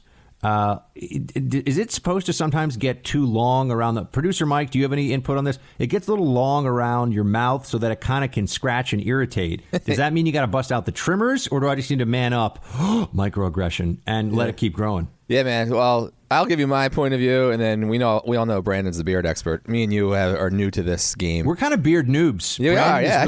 He's really the beard specialist. Yeah.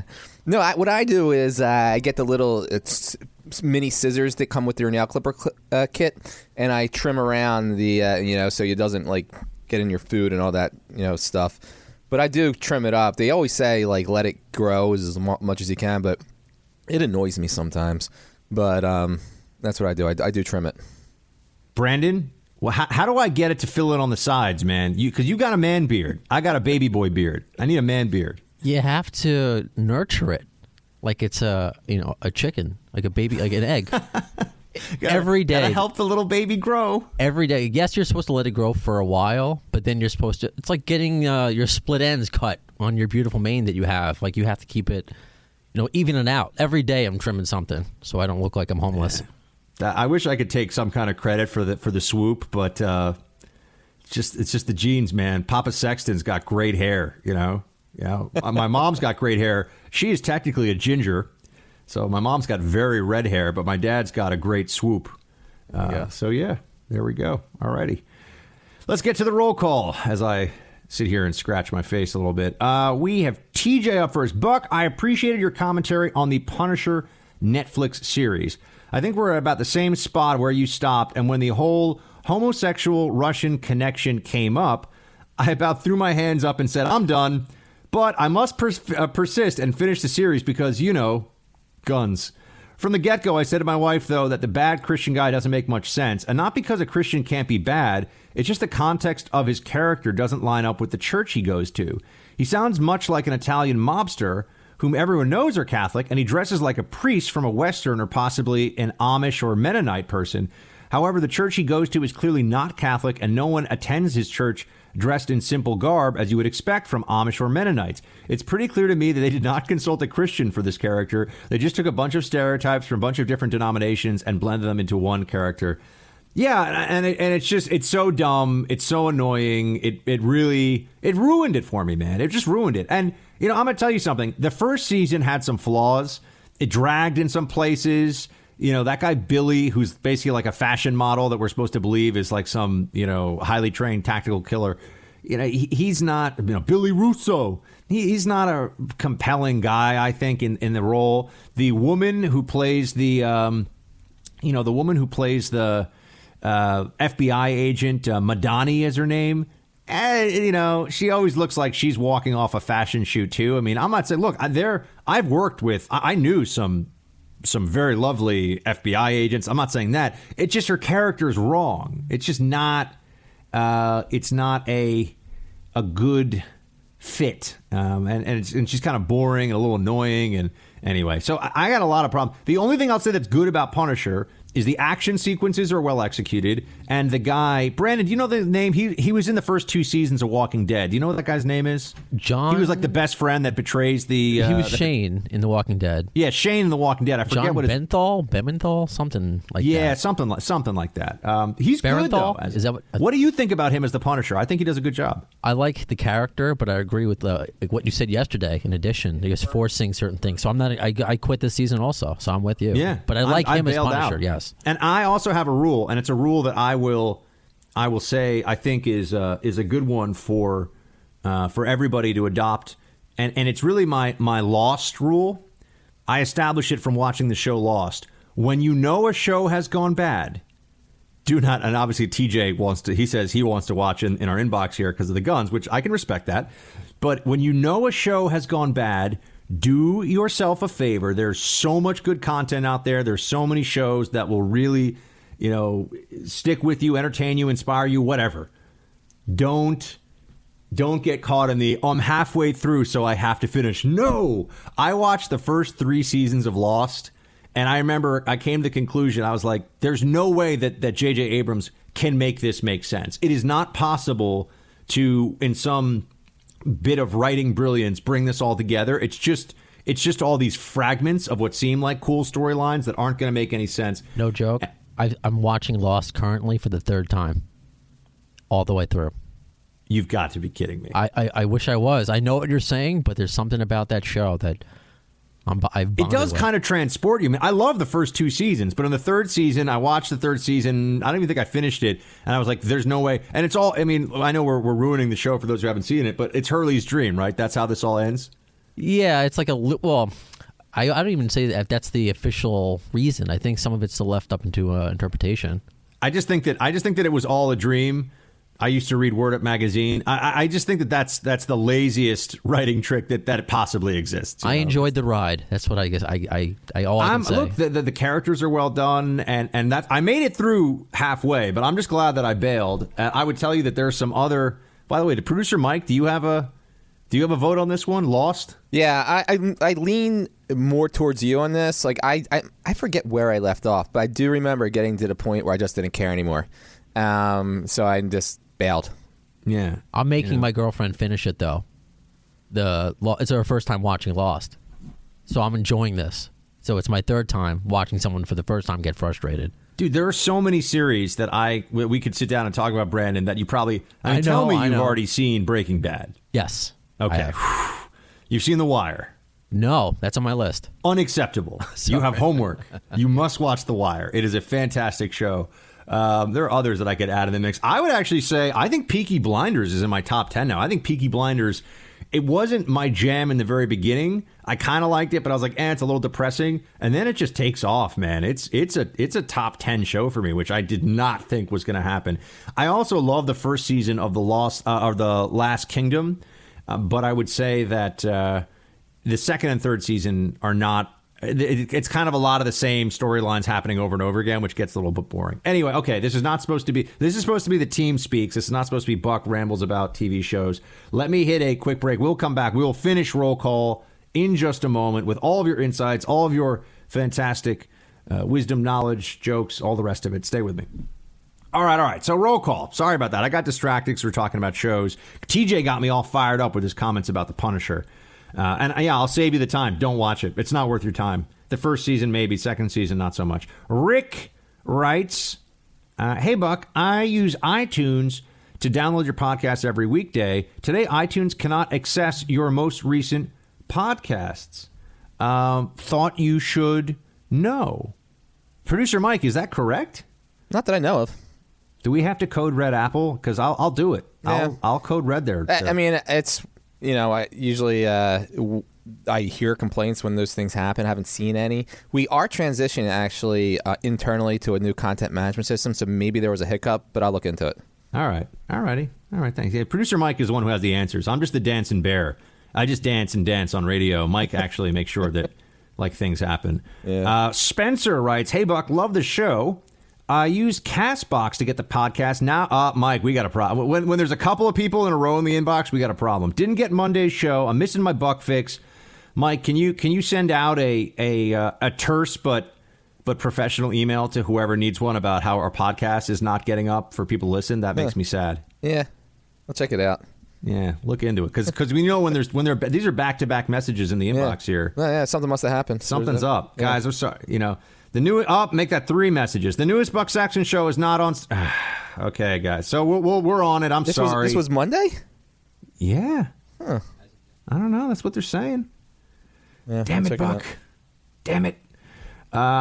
We'll fix it, guys. Don't worry. It's gonna get. I mean, I'm the one who's worried. Really, we do this phenomenal show, and then when you can't listen to it when you want to, I get very mad. Another message about the podcast. Last episode posted is 20 days ago. Mike, what? All right, guys. I'm not going to read any more messages about the podcast. Thank you for telling me about this. We are on this. We will look at what's going on iTunes, but clearly this transition to a new content management system needs some work. Yeah. Now, Friday's podcast is definitely up. I'm looking at it now, but Mondays, it looks like there might be an issue. Mike, we're gonna have to take matters into our own hands here. Let's see if we can get that one fixed. Rachel writes, "Hello, Buck. I just want to let you know how much my husband and I really appreciate your analysis. We don't watch or listen to the lib news media, but we're able to know what's truly going on in the country because you do the research and filter through all the crap that is out there. That is true. I am neck deep in liberal media crap on a regular basis. Just wanted to say hi and encourage you to keep up the awesome work. Jesse and Rachel in Cali." Well, Rachel and Jesse, shields high, and thank you so much. And I can see here in your profile photo you have an adorable family, so very, very wonderful and cute and good for you. And thank you so much for sending me the note. I appreciate it. This is my favorite part of the day, every day. John writes, "Hey, Buck, shields high. Where is the Charles Cook article on bad press, how the media failed?" John, if you go to National Review online, look at me, I'm plugging my friends' websites that I don't even work for. Go to National Review online.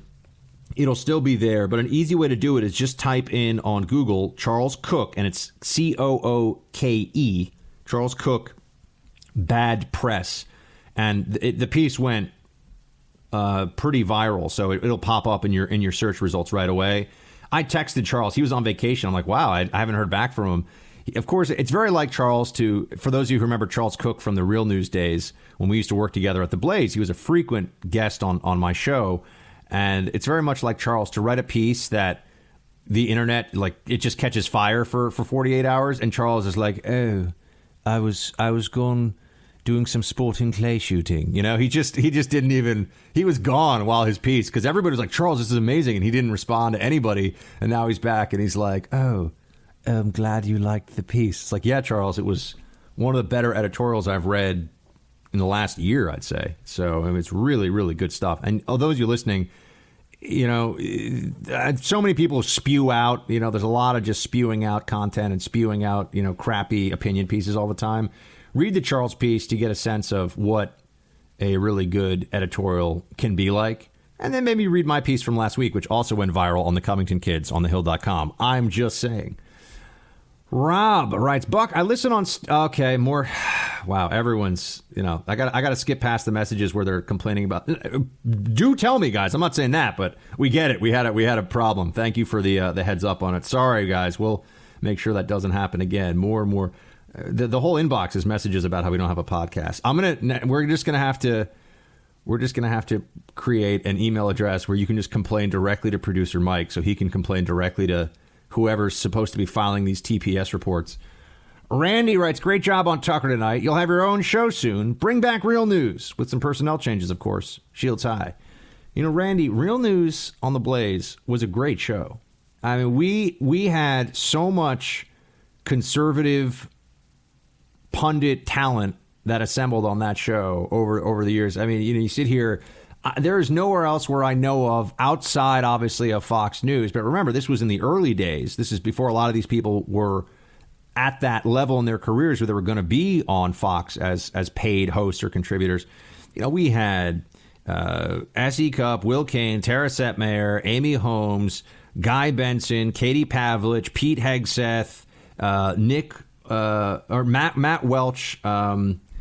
I mean, that's just off the top of my... Ellison Barber, Jedediah Bila. I mean, and I'm not saying these are people that just appeared on the show. Those were regular guests. I mean, those were panelists on a regular basis. So we were fighting about conservatism all the time, which was always funny. I mean, there was a lot of, I wouldn't say overly heated arguments, but there were definitely some back and forth. Holly writes, I just saw your report on Tucker Carlson. You're right on the money. You should also look at the other types of immigration fraud occurring after those illegally crossing make entry.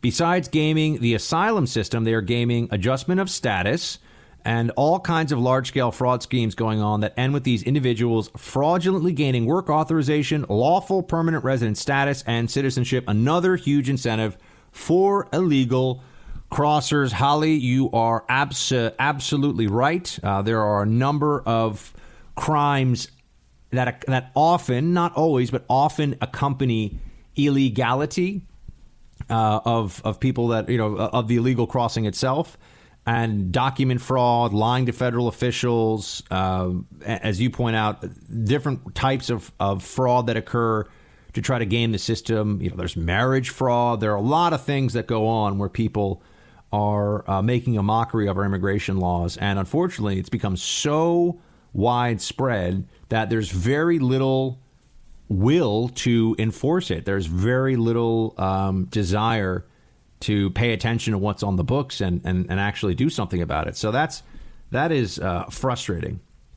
Jim writes, what about Mexico siding with Russia on Venezuela's president? One more good reason to build the wall. Well, Peña Nieto, the president of Mexico, is a far left socialist, and he comes from the PRI, which is the Mexican Socialist Party that had run the country for 70 years until Vicente Fox came along. So he's somebody who comes from this from the machine of Mexican politics that is outrageously corrupt and very left-wing and very socialist and social justice minded. And there is a kind of a comradeship, if you will. Comrade. I know, I got to bring back Commie Bear. It's been forever. You don't even know who Commie Bear is anymore. There's been a comradeship between Mexico and Venezuela recently because of that connection. And that's going to be it for the Freedom Hut tonight, my friends. It has been real. It has been fantastic. Thank you so much for your time. We will talk tomorrow. Shields high.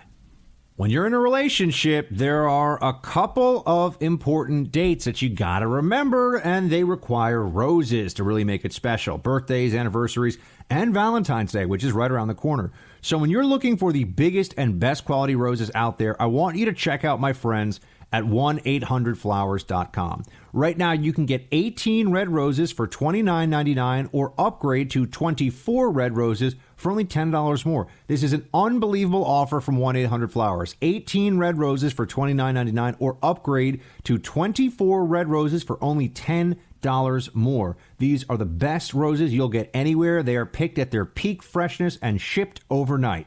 To order 18 red roses for $29.99 or upgrade to 24 red roses for only $10 more, go to 1-800-Flowers.com. Just go click the radio icon at 1-800-Flowers.com and enter the promo code BUCK. Really important. That's 1-800-Flowers.com. Radio icon, click on it, promo code BUCK. Hurry, offer expires Wednesday.